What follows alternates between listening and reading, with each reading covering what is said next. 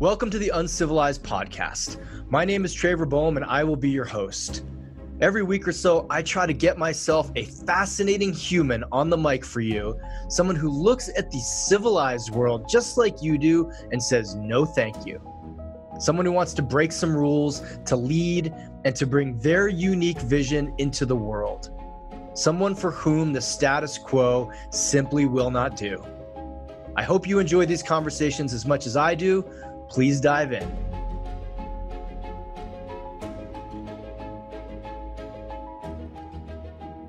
Hey folks, welcome back to the Uncivilized Podcast. This is Trevor Boehm, your host, coming in live from Arvada, Colorado. If you are a new listener, welcome to the podcast. If you are a repeat listener, I really want you to know how much I appreciate your support, your help getting the word out. Again, this year, the podcast is growing. I keep looking at the podcast titans like Connor Beaton and Ryan Mickler and Joe Rogan and thinking, wow, I will get there. This podcast will get there. And it is getting there with all of the help and support of you guys. So I love you and thank you so much. And today I have one of my good friends coming in, Mr. Sylvester McNutt. Sly and I have been in a men's group for a number of years, and we actually recorded a podcast, I think a year and a half ago, but it was in the midst of COVID and BLM turmoil and riots and all the things. And we just decided that we were both reactionary in it. It probably wouldn't have been the best thing to release, but we got back together and we wanted to chat this time about the creative process, about like taking that leap from corporate to being an artist, and how fatherhood has had a huge impact on Sly. Now, Sly has written 9 books. You guys hear that? 9 books. This man has written 9 books. That's in itself, I could be like, that's it. But he's also got a toddler. He's also got a thriving relationship. He's also highly athletic and keeps himself in great shape. And he's got a great view on the world. So I wanted to bring Sly in and have him share a little bit about his journey, right? About becoming an unlikely author in a family where that wasn't a thing, in a community where that wasn't a thing. He was from the south side of Chicago and is now just crushing life. So if you are a man, or even if you are married to a man and have kids, like, give this a listen, as he really breaks down what he had to go through to break out of the conventional mold and really thrive as a man, as an author. And again, stick around for the end because he talks about how fatherhood has shifted a lot of his views and a lot of what he wants to do and a lot of what he's able to do. I joke about it on the podcast with him, but every week we get on a call with a number of men, and Sly's always like, my boy is kicking my ass. So he's real honest. He doesn't pull any punches in this. And I know you're going to get a ton of gems out of it. And now, guys, if you are also following along, you know that my Kill the Nice Guy course is just blowing up right now. And if you're relating to being a nice guy, of keeping your voice small, of not playing your game in the world, of letting people walk all over you, of not feeling confident in your relationships or when you're dating, please check out manuncivilized.com/kill the nice guy and get enrolled in that course. This thing it's almost as big as Man Uncivilized at this point, and we're just getting started. All right, without further ado, my good friend and brother, Sylvester McNutt. Sly, welcome to the Uncivilized Podcast. It is a pleasure to have you on, brother. This has been a long time coming. Yeah, man. It's awesome to be here. Thank you. It's interesting. I don't know if you remember, but we recorded a few years ago. Yeah. But yeah, we didn't share it, because I feel like it was one of those conversations where we really got to know each other, and it just felt more sacred to keep it for ourselves. For sure. So I'm glad that we're able to share now. Yeah. And it was such a tumultuous time, right? Culturally, it feels like we've come out of a bit of that. Sly, for people who don't know you or haven't found your books, would you mind giving a quick 1 minute, like, what do you write about? You're probably the most prolific author I know. Well, you asked me to do 1 minute quick. The Virgo in me is like, hold on, buddy. Don't put that boundary on me. You're a guy who's written 9 books and I ask you to be quick. Yeah, I know, right? If I had to sum it up quickly, I would say, in one sentence, my goal is to help people free their energy. Say a couple more sentences about that. Like, how did that come about? Was that something? Why is that important to you? Yeah, so that's definitely the transformation that I went through. Okay. And so we look back on our family systems and we all have some type of origin story. Mm-hmm. And my origin story, there was a lot of love. There was a lot of generational gifts. My mother was a highly intelligent woman. My father was very disciplined, had an army background, had a jiu-jitsu black background. He was a black belt. He in karate, went to the army, held guns, just your typical man, Yeah. But what happened in my origin story is alcohol came into the play, and it came in when their relationship was very rocky. Okay. So it took, it just escalated things. And so for my origin story, there was some abuse, some physical abuse. There was manipulation, mindset abuse. Yeah. And so for me, as a consequence of that, my energy was tapped up into that story and everything that comes with that. So I was fighting a lot when I was in high school, being very aggressive with other boys. When they're saying jokes, I'm like, no, it's not a joke. We're going to fight, So my energy was trapped, in the anger and in the pain and in my story. So for me, I really just had to reclaim myself and free my own energy. Mm-hmm. So that was my transformation. And that's what I try to help people with, is just free their energy from whatever story. It could be a present story, past story, a story about what you can't do, who you can't be. I just try to encourage people to find the truth. Beautiful, brother. How did that transition start for you? Was there a day where you're like, all right, I'm done with this. This isn't serving me. Or was there an incident or some kind of, what was the catalyst for you to actually make that transformation within yourself? Yeah, man, I think it probably started in the high school. My sophomore year of high school, I think, is when it started. I was supposed to be getting expelled. Oh, wow. And it was, so here's the thing. I was an honor student. I was an A student, but I was getting A's and F's. And that anytime you see someone getting A's and F's, there's a problem. Right. And so my problem is I just couldn't apply myself. I couldn't focus. If I could go to class and be there is easy work. Right. But, my mind was so caught up in, just think about the fear of knowing that when you go home, you might get your ass beat by one of your drunk parents. Right. So it's living every day, you're walking on eggshells. And so, in my freshman and sophomore year of high school, I had over 40 days of suspension. Wow. And yeah, man, it was too much. In the last week of finals, this kid, I won't say his name, but I remember his name. I was sitting at lunch by myself, introvert life, trying to just mind my business. And, I know you're a little bit older than me, so I know that you remember CD Walkmans, So yeah, I used to have a CD Walkman with the headphones with the wire, right?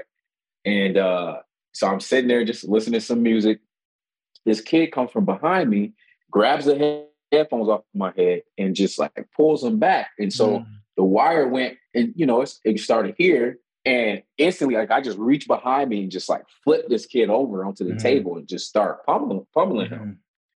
Pure self-defense. He literally blindside attacked me. And, we're in the room and they're about to suspend me after that. It was my superintendent, my assistant principal, my mom. They called my mom in. And they're just like, hey, this behavior is unacceptable. You're too violent. We don't want you in this school. We're worried about you. Although you're a smart kid, we can't have this type of behavior. And so my assistant principal is the one who really fought for me. Her name is Mrs. Schmidt. And she was just like, we can't get rid of this kid. He's too smart. He's too bright. We have to keep him in this school. And she was fighting for me. And that was really the turning moment, is when my assistant principal was fighting for me. We all need somebody to fight for us. Right. And when she was in that room, when the superintendent wanted to kick me out and she was fighting for me, I couldn't really explain at the time what it did for me, but it just showed me a love. It just showed me the desire to be wanted, to be craved, to be needed, and her sticking up for me made me not want to let her down, and so they just said, they're like, hey, what can you do? What can we do to make this better for you?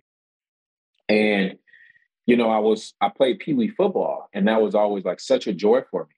But because of my parents breaking up and getting back together, my freshman and sophomore year, I couldn't play sports because I didn't even start on time because I was living with my grandmother. So I told them, I was like, yeah, this was my sophomore year, end of my sophomore year. I said, look, I just need to play sports, man. Like, I just need to play sports. I just need to play football. I just need to be on the wrestling team. I need to do track. Like, I can't be going home. Like, I need to do something else, like, you know? So, bro, they got me on the football team. They got me signed up that day. They got me on with the track coach. And that completely changed my life. Not only was it having something to compete for in the athletics, in the training, in the discipline, but it was also having those men around, you know, being around my football coaches, being around my track coaches who at this point, they had families. They went to college. Some of them were professional athletes. Obviously, they're professional teachers now. So just like being around that good male leadership and being around sports and athletics, that's what completely changed my life. It was, if I had to go to a moment, it was that moment when I was supposed to get expelled. And my assistant principal was like, no, you're not getting expelled. We're going to change your life. Wow, that's amazing. Like, God bless the woman who stood up for you and saw the potential in you and was willing to stand up for you. Did anybody at that point, Sly, ask, like, hey, you're obviously getting A's. You're not dumb. It's not that's not the challenge. Did anybody ask, hey, is there something else going on in your life? Or is that like not even an issue back then? Yeah, man, I got to give props to my assistant principal, Mrs. Schmidt, and my counselor, Mike Hernan, at my high school. Like, they went above and beyond their job title. And like so many teachers do, so many people in our public institutions go above and beyond, you know, and like when I see them on Twitter saying, hey, I need to be getting paid more, I'm like, hell yeah, you do. Yeah. Because look, I look, is every teacher a good teacher? No, but there are some teachers who are excellent, who are great, you know, and my counselor and my assistant principal went above and beyond for me. Even like my football coaches, like, for example, you know, we didn't have a lot of money. I remember one of my football coaches paid for my own yearbook out of his money. I remember another time it was really, really cold outside and one of my coaches drove me home. He didn't have to do that. He said, hey, let me drive you home. I know you walk home. Let me drive you home. So, I mean, for me, it was just the leadership in my school, like really, really helped me turn things around when I didn't have what I needed at home. Beautiful, man. God bless him for doing that for you. Sly, when was the first time you wrote something and realized that, okay, I may be able to hit people on a football field, but like my real gift is going to be with the written word? Oh, man, that's a good question. That's a good question. So I used to always, you know, growing up, I used to always write poetry to my girlfriends or just girls I would like or whatever. I would just write like, you know, corny poetry. And, you know, I would read it to them. I would give it to them, you know, like we would always pass notes back and forth. I know you remember that, passing notes to girls. She writes you a long letter, you get it. And like you write back, hold it up like a little football, give it to her, you know, like that's what I was on back in the 90s, 2000s, you know? So really my writing was really like part of the reason why I always write about love is because one, that always made me feel good. And then two, you know, when I first started writing, I felt like there was a lack of it. So I felt like I was trying to bring it into my life more and write about, you know, love and things of that nature. I would say the first time that I realized it was like good is I was dating this girl in college and I wrote her some letters and she started crying. She's like, this is the most beautiful thing I've ever seen. Wow. And I was just like, wow, like, okay, damn. Like, I must be okay then. Yeah. Yeah. At that time, was there a thought though about like, I may write publicly or I may write a book, or was it just like, cool, I got a way to meet girls now? No, sir. At that time, my writing vessels were writing love letters to the girl I was dating and then just journaling about my experience. It was all private. When I went to college, I studied communication. So we had to do a bunch of essays and you know, we would have to get up there and present our writings. We were training for public speaking, you know, because that's what you do as a communications major. But I never really thought about it like, okay, I'm going to share my stuff one day. Yeah. You know, it kind of just happened through actually going to college, kind of the classes I was taking. You know, I remember we would have presentation day where we had to come in there and speak in front of 50 people. And it was never it was never like nerve wracking. There was a little anxiety, like, oh man, this is crazy. Because just a few years ago, I never shared this stuff. And now I'm in class with a professor. And so I would say college kind of started to bring it out of me. Okay. Was it ushered at that point? Like, did someone in college say, hey man, this is really good. It's too good to just be love notes, or it's too good to just be an essay. Like, you really have a gift on your hands here that the world needs. Was there any aspect of that? And if not, how did you then decide to start sharing stuff publicly?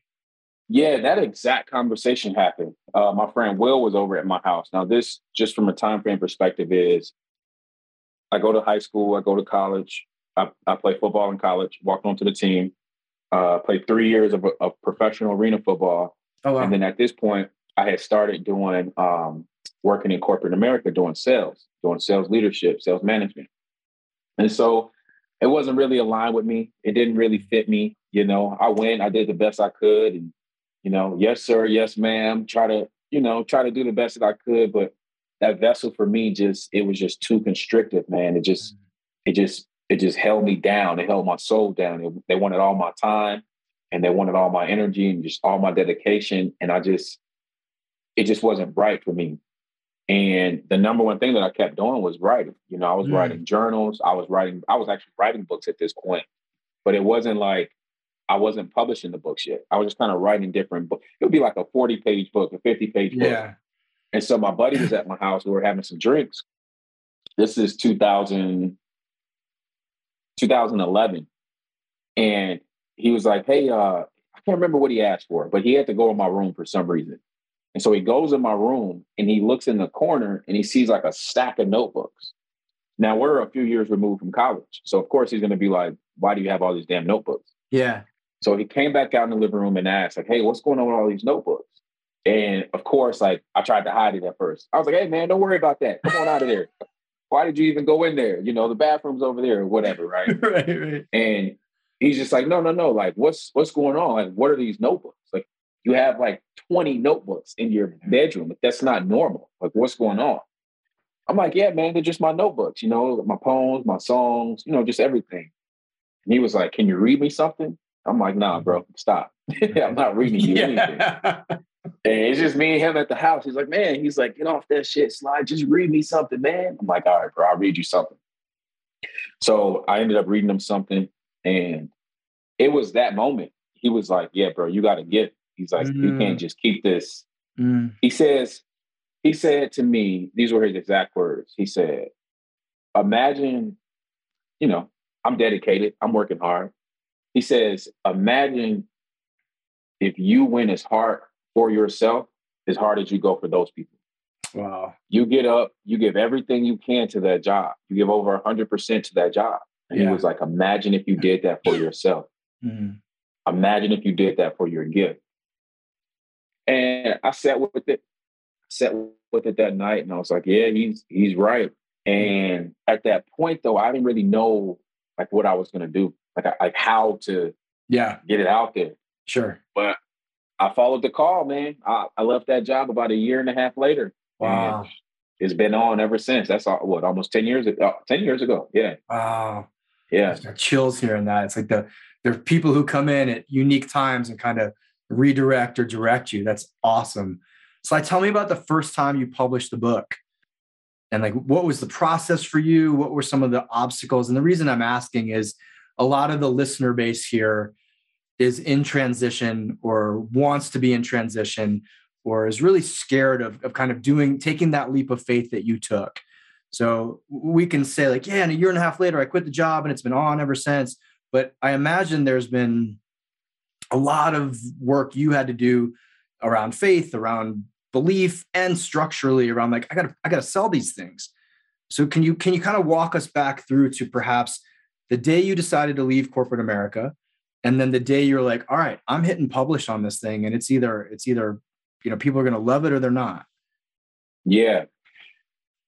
Yeah. So my mindset, especially at that time, was, I didn't have any kids at that point in my life.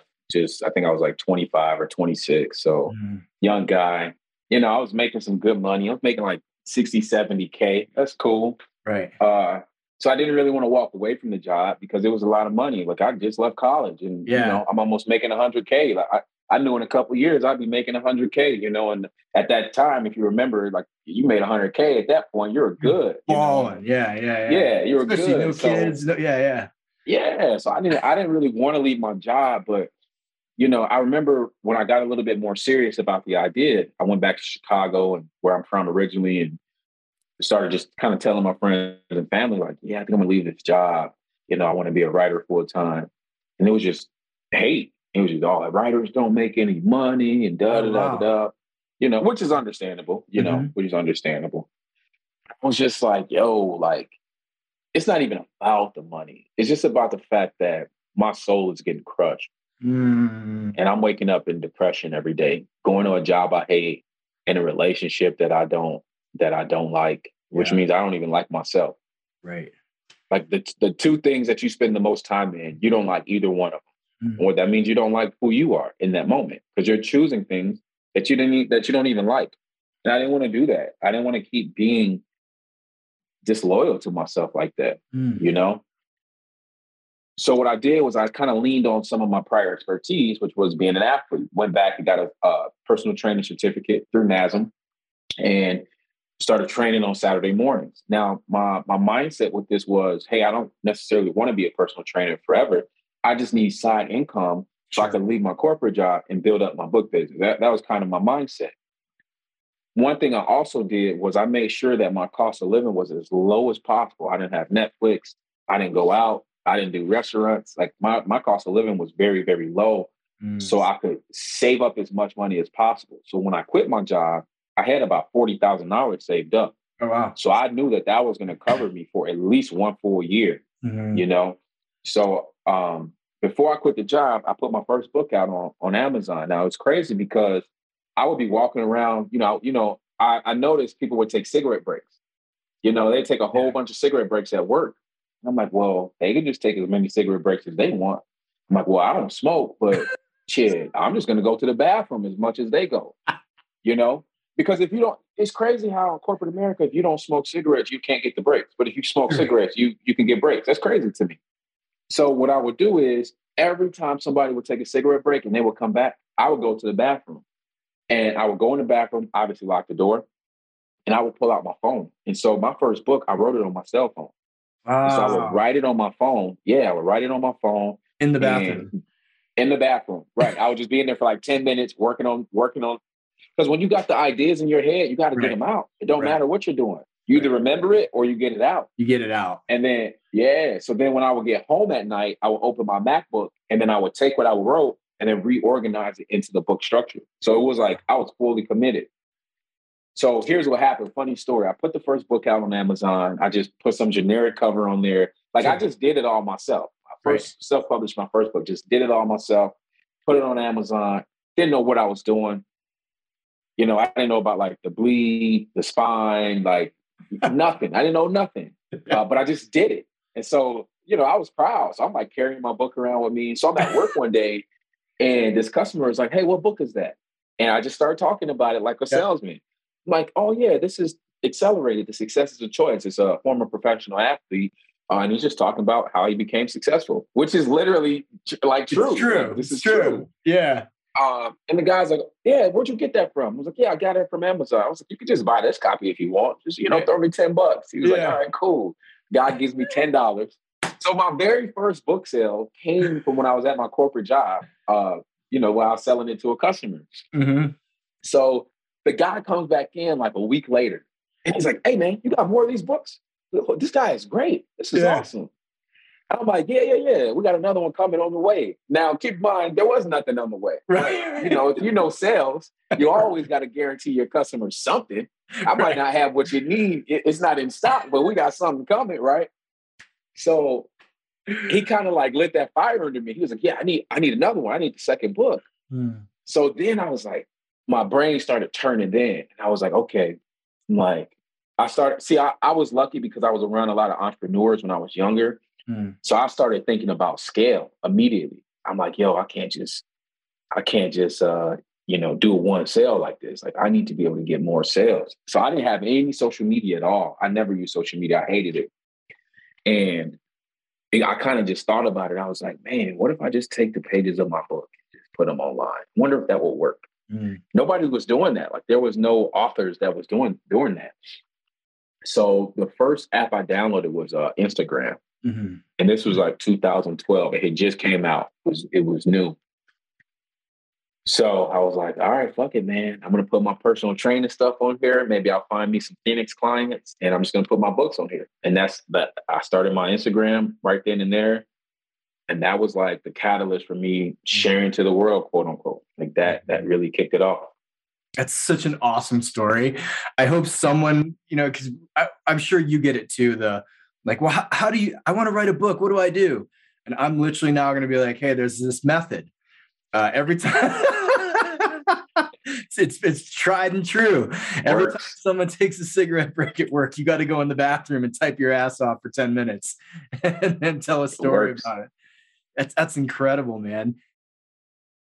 Hope you guys are loving this conversation with Sly. I love him as a human and as a man and really emulate how he's living. Dude wrote 9 books. Again, for you nice guys, if you want to check out this course or if you are someone who knows a nice guy, please send them to manuncivilized.com/kill the nice guy. It's time to get your confidence back, guys. It's time to find your power in the world. It's time to have healthy boundaries, to be okay with conflict, and to thrive in every relationship in your life. All right, back to Sly.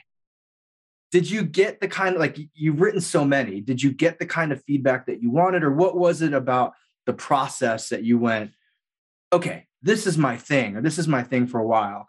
And I ask because a lot of people write a book and then they're done. They're like, hey, I did the thing. I wrote I'm a writer. I wrote my book. I shared the one message I wanted to share. What drove you to keep writing and still drives you to keep writing and keep writing? Because you could stop now and you'd still be far more prolific than I'd say 90% of writers on the planet. Yeah, man. I just think in life, your goals and your lifestyle, your perspective, the things you want kind of change and shift.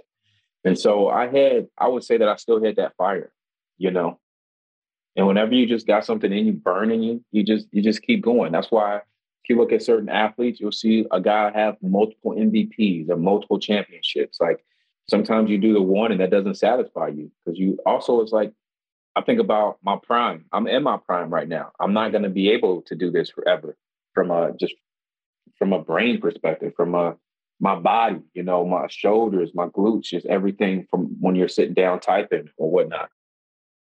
I'm in my prime right now. So I gotta use the prime.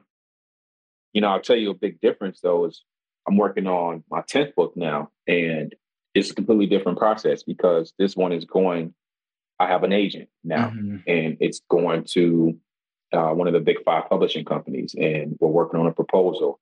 So this is a lot more quote unquote professional. Sure. It's also a lot slower. The pace is a lot slower.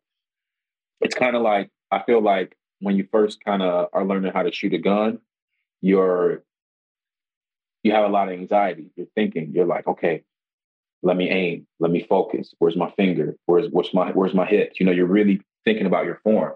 That's what writing the first book is. It's like you're really learning your form. But then you think about someone who's 10 years into shooting guns, they can load it with their eyes closed. They can take it apart and clean it with their eyes closed. Right. They know where the targets are, so that's where I'm at now. It's like, I'm more of a sniper now. I think at first I was, I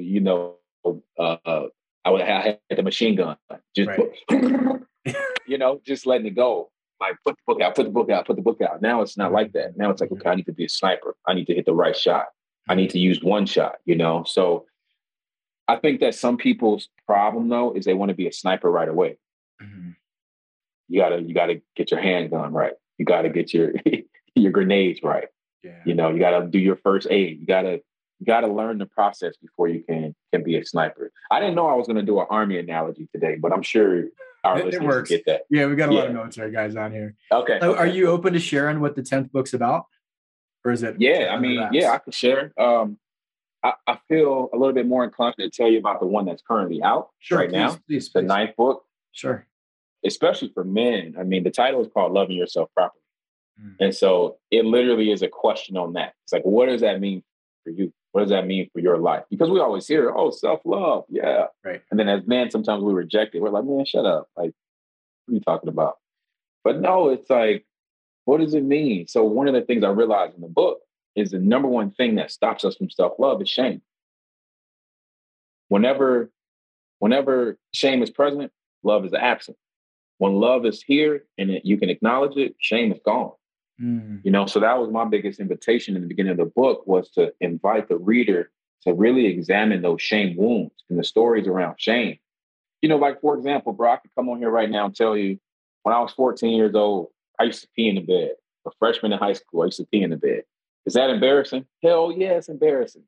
Of course it is. Yeah. Could you imagine being 14 years old and, being around the 14-year-old boys and one of them find out that you pee in the bed? Right. Oh, man, it's over for you. You're done. Yeah. You're done.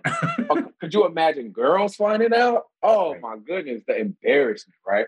Right. But I have no problem sharing that story now because, one, I have no shame around it. I understand why that young boy was peeing in the bed. It's because he was in a house full of trauma. Right. And so he feared every night, that he would be woken up into some pain or into some war. Right. So then when you kind of come look at it from your adult body, you're like, oh, wow, I can release the shame in that story. So that's what I'm looking to do with this book, is really get people to release their shame.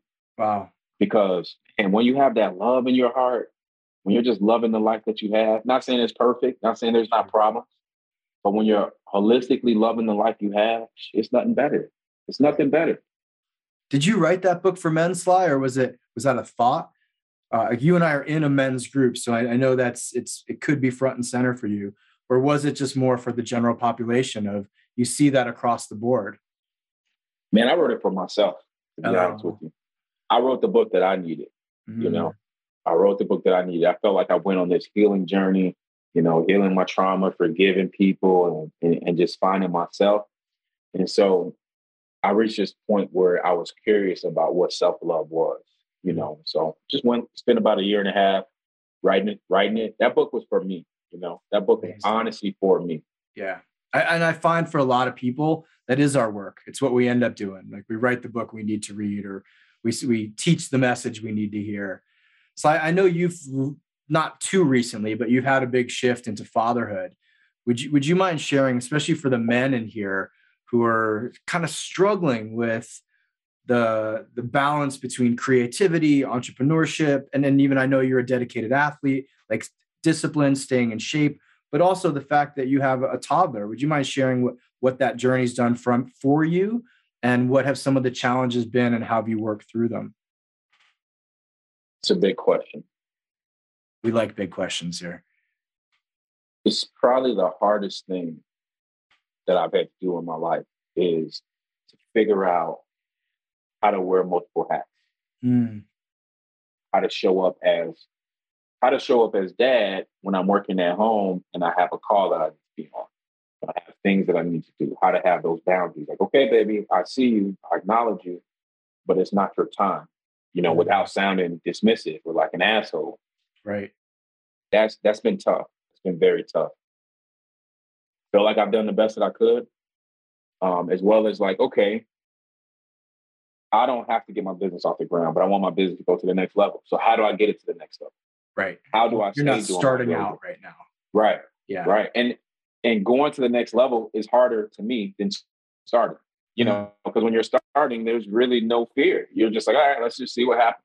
When you have something established and you're like, hey, I want to take it to the next level, there's always that fear of like, well, if I make the wrong errors, something could crumble. Right. And then trying to balance the jump. So here's what I figured out.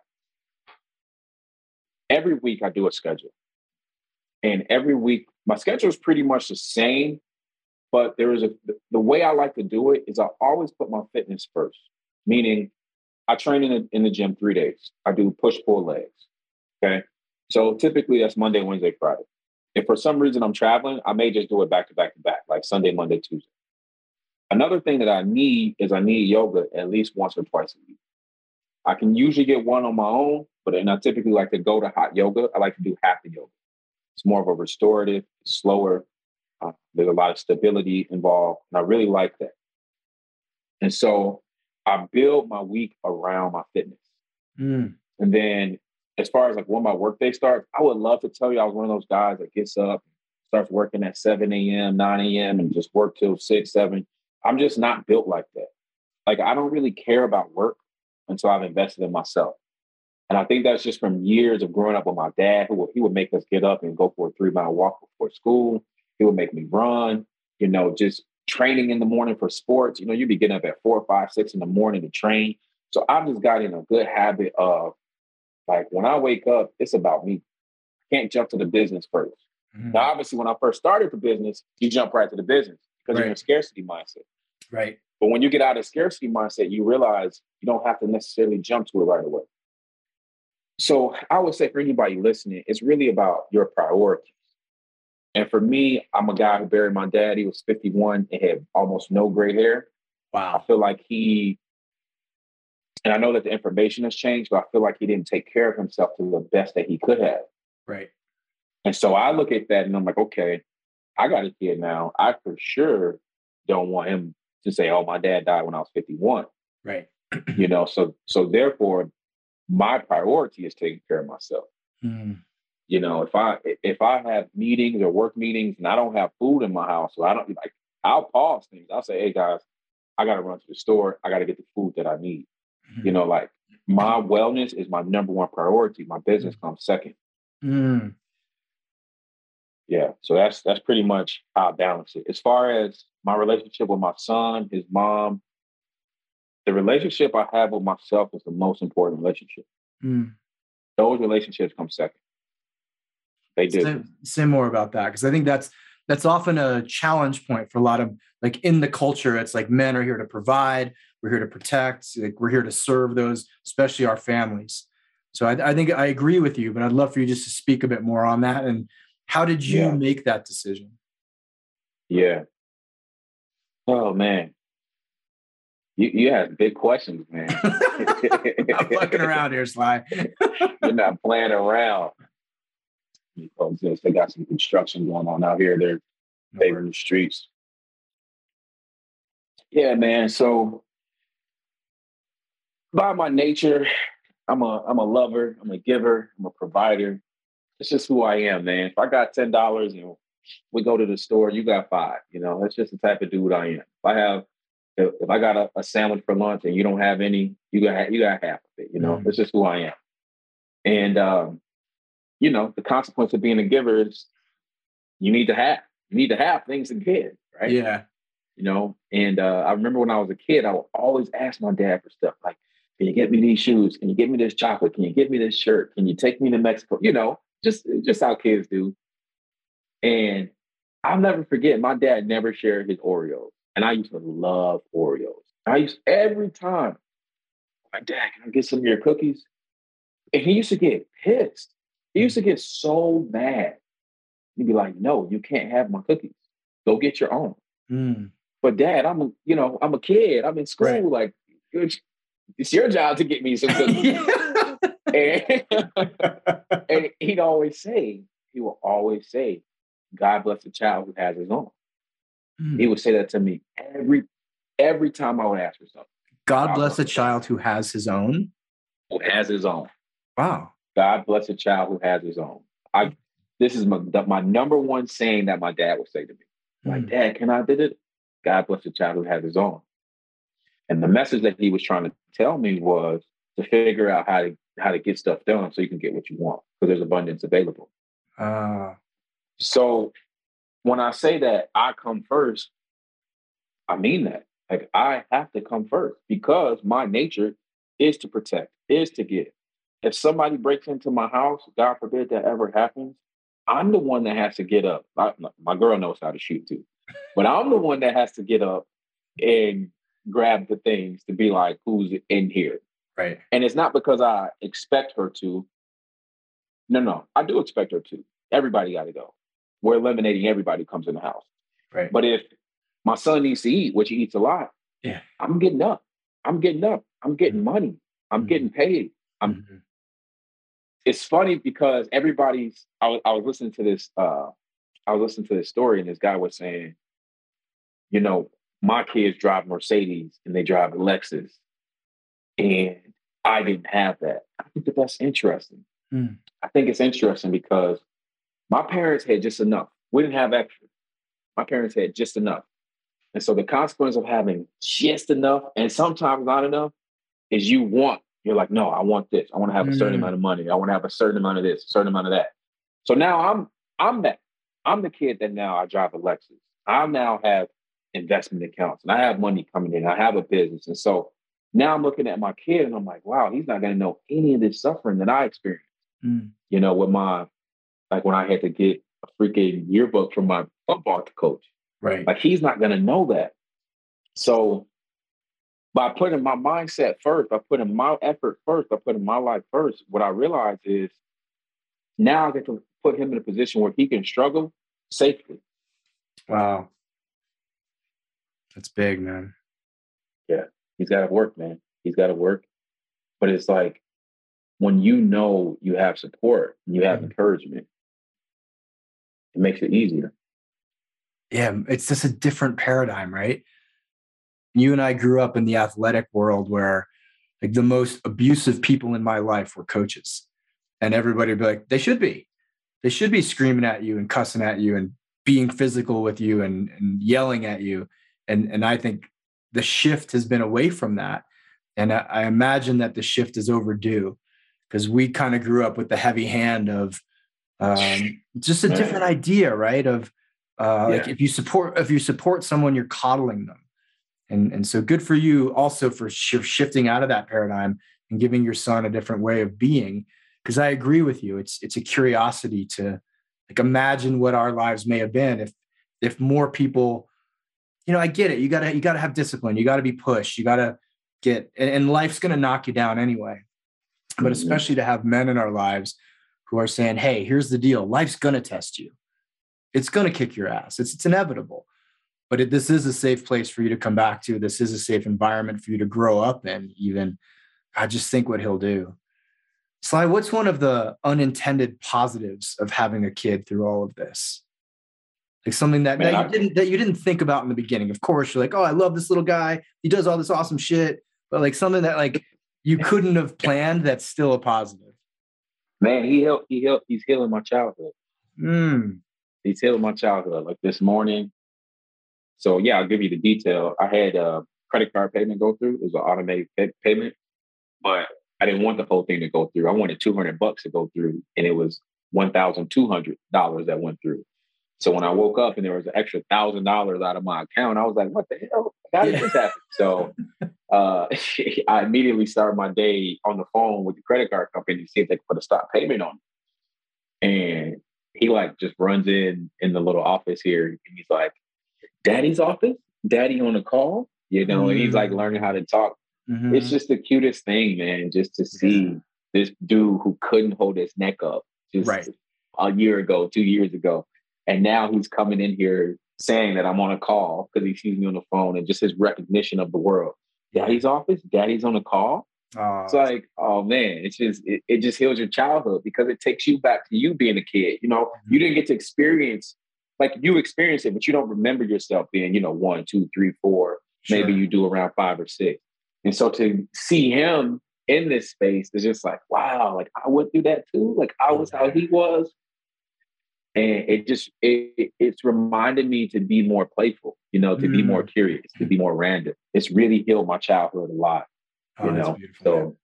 Another thing it's really taught me is actually taught me how to regulate my nervous system even more than before. Because now, like, if I get into a fight, there's a real consequence now. Like, if I get arrested, there's a real consequence now. Right. Like, if I don't come home, there's a real consequence. Right. So now, when I'm out in public or when I'm out dealing with people, I really regulate myself even more than I was before because now my life is bigger than just me. Yeah. Yeah, that's beautiful, man. Any last bit of advice you'd give to a father out there who's sitting down and be like, I want to write a book. I want to start the thing. I'm not sure I want to stay in this situation. Anything you'd tell him? Yeah, I would say that imposter syndrome is okay.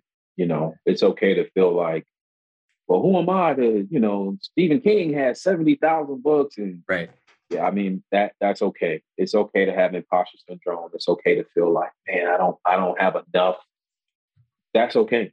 I would just ask you to ask, what do you need? Write the book for yourself. Don't worry about the public. Write the book that you want to read. Or maybe you need to write the book that your kid wants to read or will need to read. So my 9th book, that was for me. My 10th book, I'm writing it for him. Yeah. So yeah, maybe just make it bigger than you. Make it bigger than your moment. Make it about something that your legacy, your family legacy, Beautiful. I think we'll leave it there, Sly. Anybody who wants to follow you, get a hold of your books, hire you. I know you do coaching and you help men with stuff like this. Where are you hanging out? Where can people find you? Where can people get more Sylvester McNutt? Yeah, man. If you see me in Arizona, for sure, pull up, say hello, be nice, be kind. If you find me on the internet, you can go to sylvestermcnutt.net, and that will source you to, my YouTube, my podcast, my one-on-one coaching, just everything that I'm doing. Awesome. Really appreciate you coming on, man. Thank you so much for sharing just so openly and also for being a big part of my life. I appreciate you, appreciate what you're doing, and appreciate getting a bird's eye view of what parenting is every week when you come in and go, I got my ass kicked this week by a toddler. Thank you, brother. Man, man. It's a blessing, bro. Appreciate you. Thank you, sir. I'll chat with you soon. This is Traver Boehm signing off on another episode of the Uncivilized Podcast. If you enjoyed this, please give us a share, give us a 5-star rating on iTunes, and if you're interested in getting a hold of my book, Man Uncivilized, whether you're a man or a woman, please go to www.manuncivilized.com/the book and get reading.